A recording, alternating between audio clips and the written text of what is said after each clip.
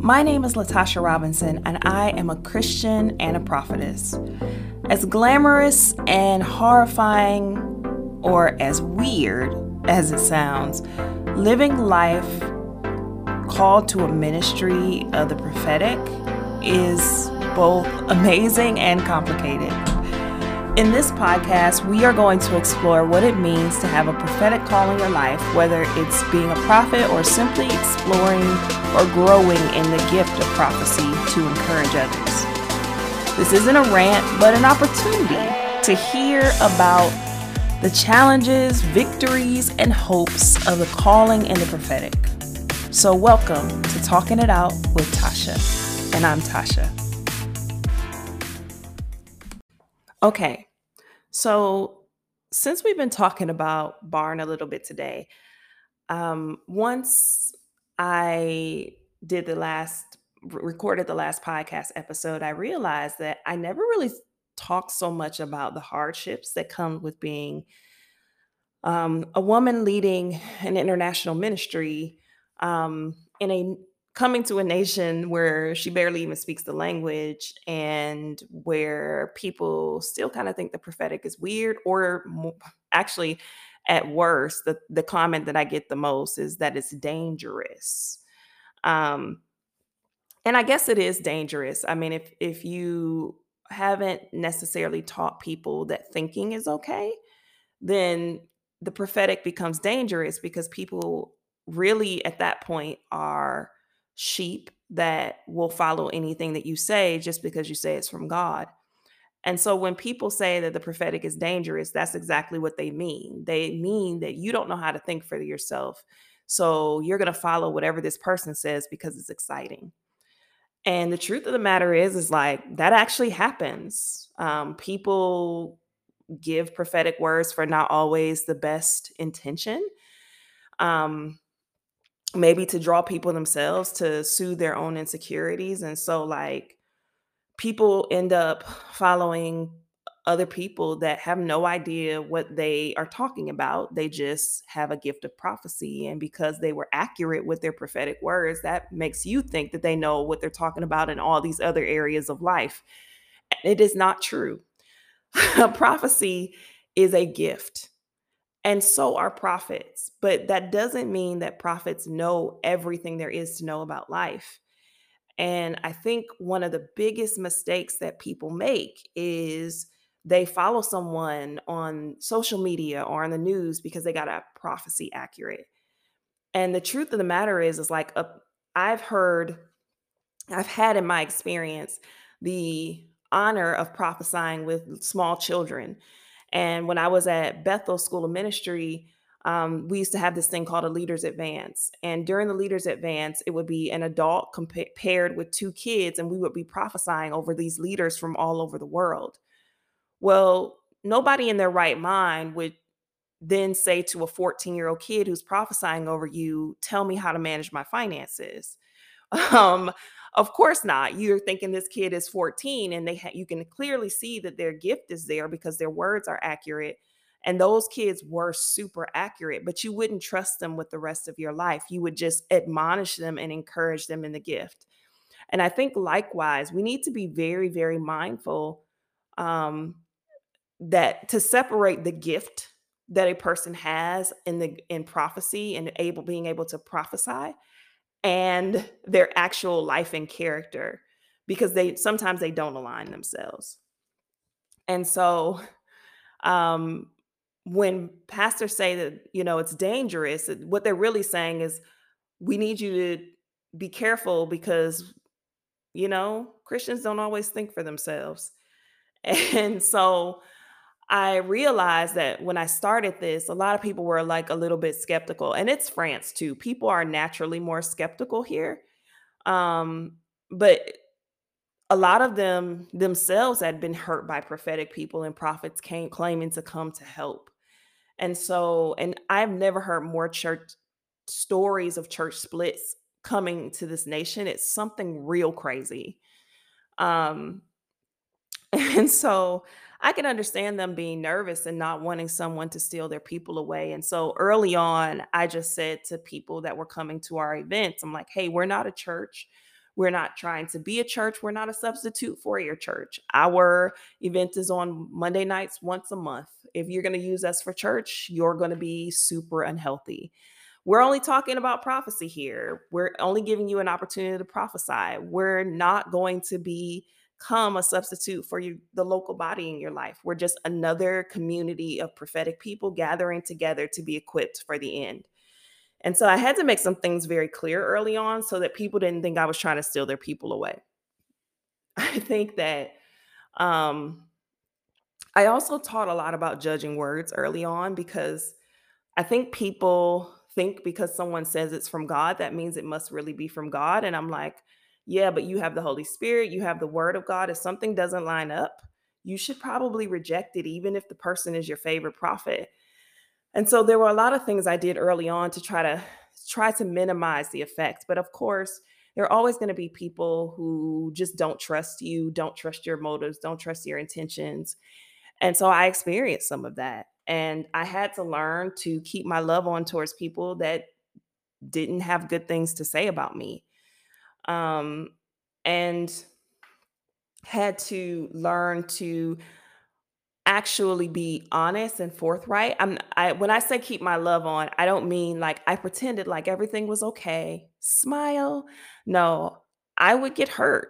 My feelings would get hurt sometimes because I know myself and I know what I'm coming there to do and I know what the Lord told me, but not everybody will believe you.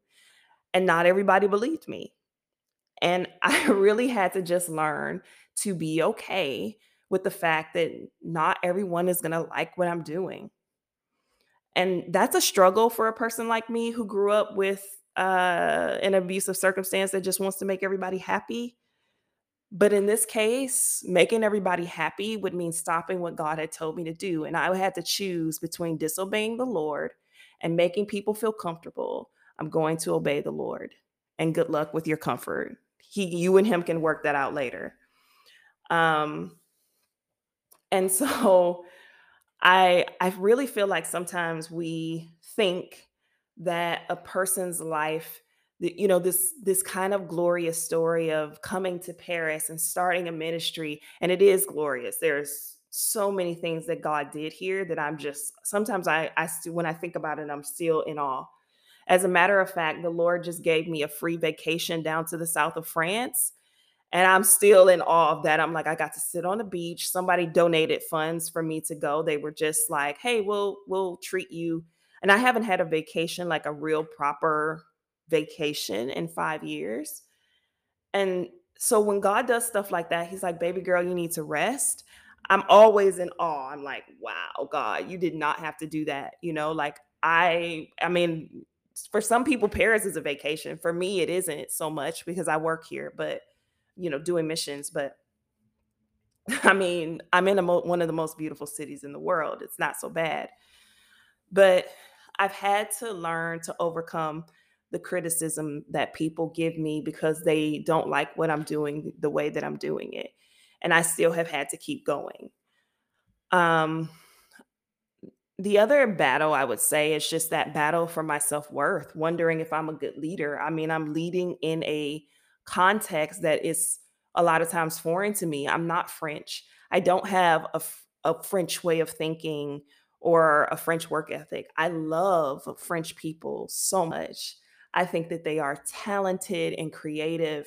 But more than that, I think that they just deserve to be loved because they exist on the earth and that because God designed them and created them for love. And I don't care what culture you were created and designed for love. Now, you may not receive love in the same way as I do.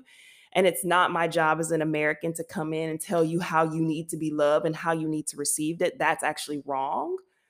Um, but I really felt like it was important to like really be honoring of the culture, but recognize that, God sent me here, but I am different, right? And so sometimes honoring my differences meant not choosing to be American, not choosing to be French, but like choosing to be kingdom. And I don't care if you like America or not. I don't care if you like France or not. I care that the kingdom of God will be an influence upon the earth. And I've had to learn to actually um, not value or not compare one culture to the other, but to celebrate the kingdom of God where I find it. The Bible never said that American culture was at hand or that French culture was at hand. It said that the kingdom was at hand. And it's my job as a Christian believer to learn about the kingdom culture and to reflect that upon the earth and to have that be reflected in every ministry that I lead, every business that I lead, whether I can say whether I'm going to talk about Jesus openly or not. And so just dealing with that that sense of, having to navigate through culture and expectations and the way people think that you should be because you're this. Oh, you're a missionary, you should be like this. Oh, you're an American, you're like this. And you have to navigate through those things because everything's not as black and white as we often would like them to be. And especially for prophetic people who tend to see things as black and white, it's always kind of like disconcerting when someone throws a wrench at you. You're like, you're not like this? No, I'm not like this. And I think that's what's important, right? I think the other thing that I've had to overcome is the jealousy and comparison trap. And this one is honestly something because I have both experienced jealousy and also been had people be jealous of me. Now, the experience of jealousy, and let's just be real, that's always something. And then a lot of us Christians, like we hate those feelings.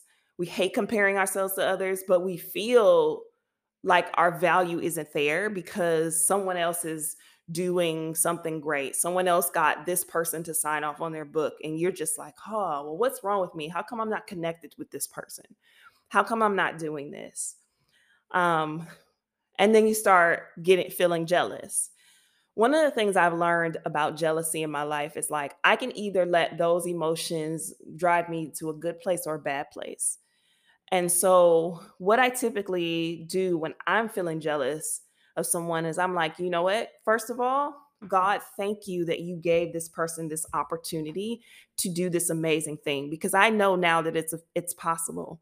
And I want to ask that you would increase the blessing. Like I'm going to be so intentional in my heart about praying that that person who I may be feeling those feelings toward, that jealousy towards, actually increases.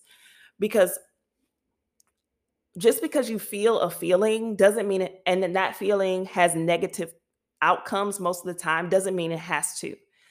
And you get to choose what your feelings do to you. Like you get to choose whether jealousy makes you tear down that person or makes you build them up, right? And so if it's the enemy, like if it's a spiritual thing and the enemy's tempting you with jealousy, then the more that you begin to pray, prophesy goodness over that person, the more you begin to pray for the flaws you see in that person, then the enemy will stop messing with you with those feelings because they're like, okay, this doesn't really do the thing I want it to do, right? Um, so what I'm saying is that you're powerful and you have the power to deal with your jealousy and comparison in a good way or a bad way until and please deal with it. Like don't just be like, "Well, I'm jealous, it's nothing." If you know that it's creating a negative cycle in your life, like deal with it. Don't just leave it there, right? The other thing, the one that this kind of throws me off all the time though is not when I'm jealous, is when people are jealous of me. Because if you know anything, jealousy doesn't always manifest in the ways that you think. It isn't like, oh, you think you're so great. A lot of times it's people doing little things to try to devalue you because they don't feel their own value. And I've had situations where people fully have like tried to humble me because they read the success that the Lord was giving me as pride. And I'm like, how is it that the Lord is blessing me and you think I'm prideful because of his blessing? I don't understand. I like and it's really a weird thing because you're like, but I recognize that I did nothing to get here. And especially with coming to France and starting a meeting, I've encountered the or a ministry, excuse me. I've definitely encountered jealousy from people. And I'm like, but why though? Like, what? um, And it's mainly because I think people see the glamour in that, but they don't see the struggle. And they think like, "Oh, you came here, everything was perfect. God did this. He favors you. He does this. He provides." And I'm like, "He does that because he's a good father. He would do that for anyone." I am favored of the Lord, but if you say yes to his assignment, you'll be favored too. And I think that's where it gets confusing for me sometimes when people are jealous because I'm just like, but the Lord is blessing them according to their assignment. And he's a good father who wants to give good things to his children. You're not excluded from that. The other thing for me with that, with people being jealous of me, is like, and I alluded to this before, it's like, you think that this is easy. Let me tell you something. I am beyond grateful for what God has done in my life. I am. I would not trade what he has called me to do for any other person's anything. But there has been just as much struggle. I won't say that. I won't say it like that because that's really not true. But there's been struggle in this. And people forget that 5 years ago, when I started Barn, I gave up my home, my very good paying job, my security, a job I really liked because I loved my students. I had to tell my boss uncomfortably that I was quitting my job, and only to find out that the people, my former coworkers, actually found my YouTube videos from a couple years ago, and they're like, "Prophetic ministry, that's weird. You're weird." Um, People don't realize that I don't get to see my family in the ways that I want to. I have 9 nieces and nephews, I think 8 and then 1 on the way. I don't get to see them grow up except for through Facebook and Instagram. I have siblings that I barely see, parents that if it had not been from the pandemic, I hadn't seen my dad in years before because I was traveling so much. Like maybe once or twice a year. I have had to lay down my own comfort. I've had to sleep on couches when I went from having a beautiful apartment in New York City. There's been a lot of things that I've had to lay down in terms of my own comfort in order to embrace what God is speaking to me. Um, and so when you are when people are jealous of me, I'm like, wow, what doesn't make sense is what you don't see. And the things that you think are the amazing, glamorous things are really the parts that you miss are the struggle and the things that I've had to lay down, the reputation I've had to lay down, the times where I've had to just let someone say something that wasn't true about me. I've had to let people just believe what they wanted to believe. Someone accused me in my own family of doing something illegal. That's the only way I could have ever afforded to live in Paris. They have no grid for people actually sowing into ministry. There are so many things. I had a family member ask me if I was starting a cult. Like, there are so many things that I've had to just keep a smile on my face sometimes and be like, I don't even know how to explain to you anything because just know, no, I'm not starting a cult. No, no one will be drinking Kool-Aid. No, no one will be doing any of that. And but it's such a different kind of lifestyle that people don't understand it.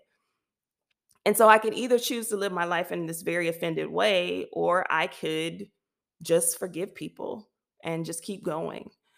And so you have to understand that, in what people thinks is this big, beautiful, oh my gosh, God sends you to France to start a ministry. There are things that are like, whoo, Jesus, okay.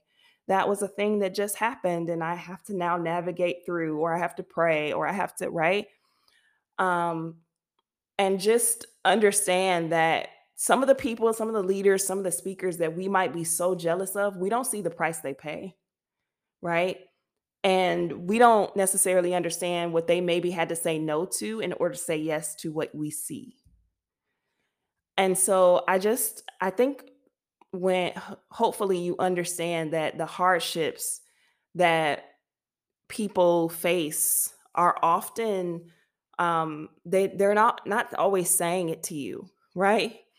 I celebrate what God has done. There's nothing I've experienced up until this point that would cause me to ever want to go back to my life the way it was, even if it means that people don't understand it. And what I hope for you today is, as you listen to my stories and some of the crazy, embarrassing, uncomfortable moments, that you realize that it isn't just about, going, starting a ministry somewhere or doing something. It's about partnering with God, partnering with his kingdom, and understanding that no matter what the future holds for you, that as long as you're walking with the Lord, you're going to be okay. Now, as it currently stands, I'm sitting in a beautiful apartment that I got, that was half of the rent was donated, and I get to sit here and just be in peace. And it's in those moments where I rejoice in the Lord too, of like, God, you could, I would have been perfectly satisfied with a couch, but thank you for an entire apartment. And I say that to say to you that there are moments that I don't even know how I'm gonna live in the next place. And that's not to inspire pity. It's more to say that embracing what God has called you to do means embracing sometimes the hardship of it. There's a very interesting prevailing mindset that people have. Well, if God did it, it would look all perfect. No, it wouldn't look it doesn't always look perfect. And also you have to remember that, let me say it like this, because sometimes people take this kind of a talk as license to do things any kind of way or to do illegal things. I've even heard of people saying, I'm going to do this because God sent me here. Like, no, that's not what I'm saying. I'm not saying go do something illegal or against God's word to fulfill his purpose. What I am saying, though, is that it's not always easy. And I want you to remember that um, we are he didn't always promise us that everything would be easy. And so if I'm going to say yes to God, I'm going to say yes, fully embracing everything that God has called me to, even if that means that I'm uncomfortable sometimes. And that's the part of this story that people don't really know, is that sometimes it's hard to be an American in a foreign country. Sometimes it's hard to be a person who doesn't speak the language well enough, and people are trying to explain things to you, and you're like, I have no idea what you just said. I caught only half of that. Um, Sometimes that's difficult, but what I've found though is I have joy, because this is the place where I'm supposed to be. And knowing where you're supposed to be makes all the challenges you face in a place easier to deal with. And a lot of times when you're feeling jealous or you're comparing, you're forgetting that that person has a grace to be where they are. And they will endure things in that place that maybe you don't even have the grace to deal with. And so, in speaking about these challenges, I hope that what I hope to say to you is this: there's a price that is to pay for the calling that God has placed on our lives. And I used to actually hate when people say that, because they kind of make themselves martyrs, like, oh, I had to pay the price. You ever heard those sermons where it's like it's super emotional and the person is talking about the high price they had to pay? And some of it was truly some of their own irresponsibility, low key, but the other part of it was just like, like they didn't pay their rent for 7 months, and um but truthfully, and they just chose not to, not because they didn't have the money or something. I've had definitely heard testimonies like that. But um in all in all seriousness and in all actuality, I've just had to learn to embrace all that comes with this kind of a lifestyle. And I've had to also embrace people not understanding it sometimes. Um, so dealing with jealousy, dealing with hardships, dealing with misunderstandings, those are all things that sometimes come along with that. Let me just say this: they come along with leadership for sure. Unfortunately, I'd love to tell you that leaders float around on clouds all day and they're just completely in the presence of the Lord. But most of your leaders are tired, hungry, angry, frustrated, dealing with their kids, dealing with jobs, or dealing with people that are difficult, and they're trying to figure it out just like you are. Um, but all of that to say, um, I just had to learn, like, to be okay not develop like a victim mentality or be a martyr, like, oh, woe is me, no one understands me, but more to be like, listen, what they're feeling is natural. They're not feeling secure, and that's okay. And that security, that lack of security, has nothing to do with my actual intentions. And I need to be able to separate the two and just honor where that person is at, which takes a lot of just self control, patience, and maturity. Um, but I will say this. I will say this, like, wherever you are in your walk with God, like, there's always going to be some challenge there that you'll probably face, and what you want is grace. Like, I wouldn't be able to do any of this without the grace and power and like absolute help of the Lord. And I've had to learn to rest in him. I've had to learn to rest in him when people don't trust me. I've had to learn to rest in him when people are jealous. I've had to learn and rest in him when I'm jealous.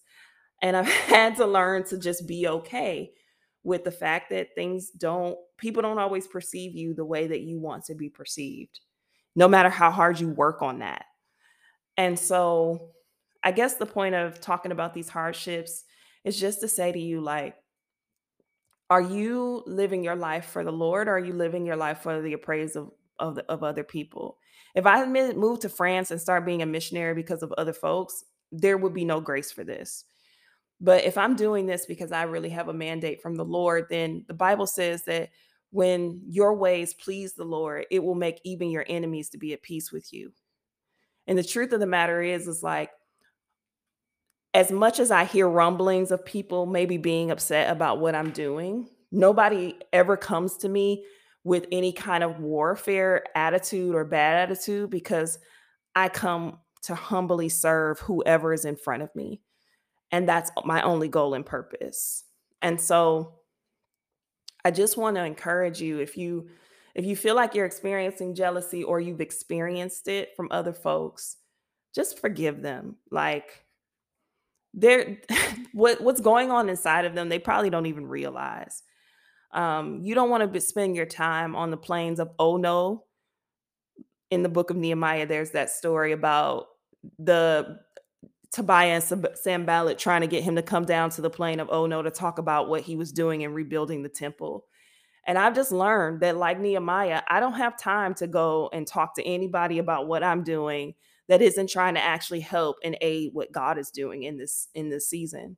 And so you don't need to be spending time with Tobiah and Sanballat, whatever, or Trisha and Melissa, whatever their names are, or Paul and Ryan, so that they can feel better about your mandate from God. If they want to know and be a part of it, they can actually come down and help pick up some bricks and help to fulfill the mandate of the Lord. Or don't hinder me, right? Don't stop me from doing what God has asked. But sometimes you have to just look at life and just continue to decide to keep going. And when you feel vulnerable and when you feel tired, go to the Lord. He is the safest place to talk it out with. Thanks for listening.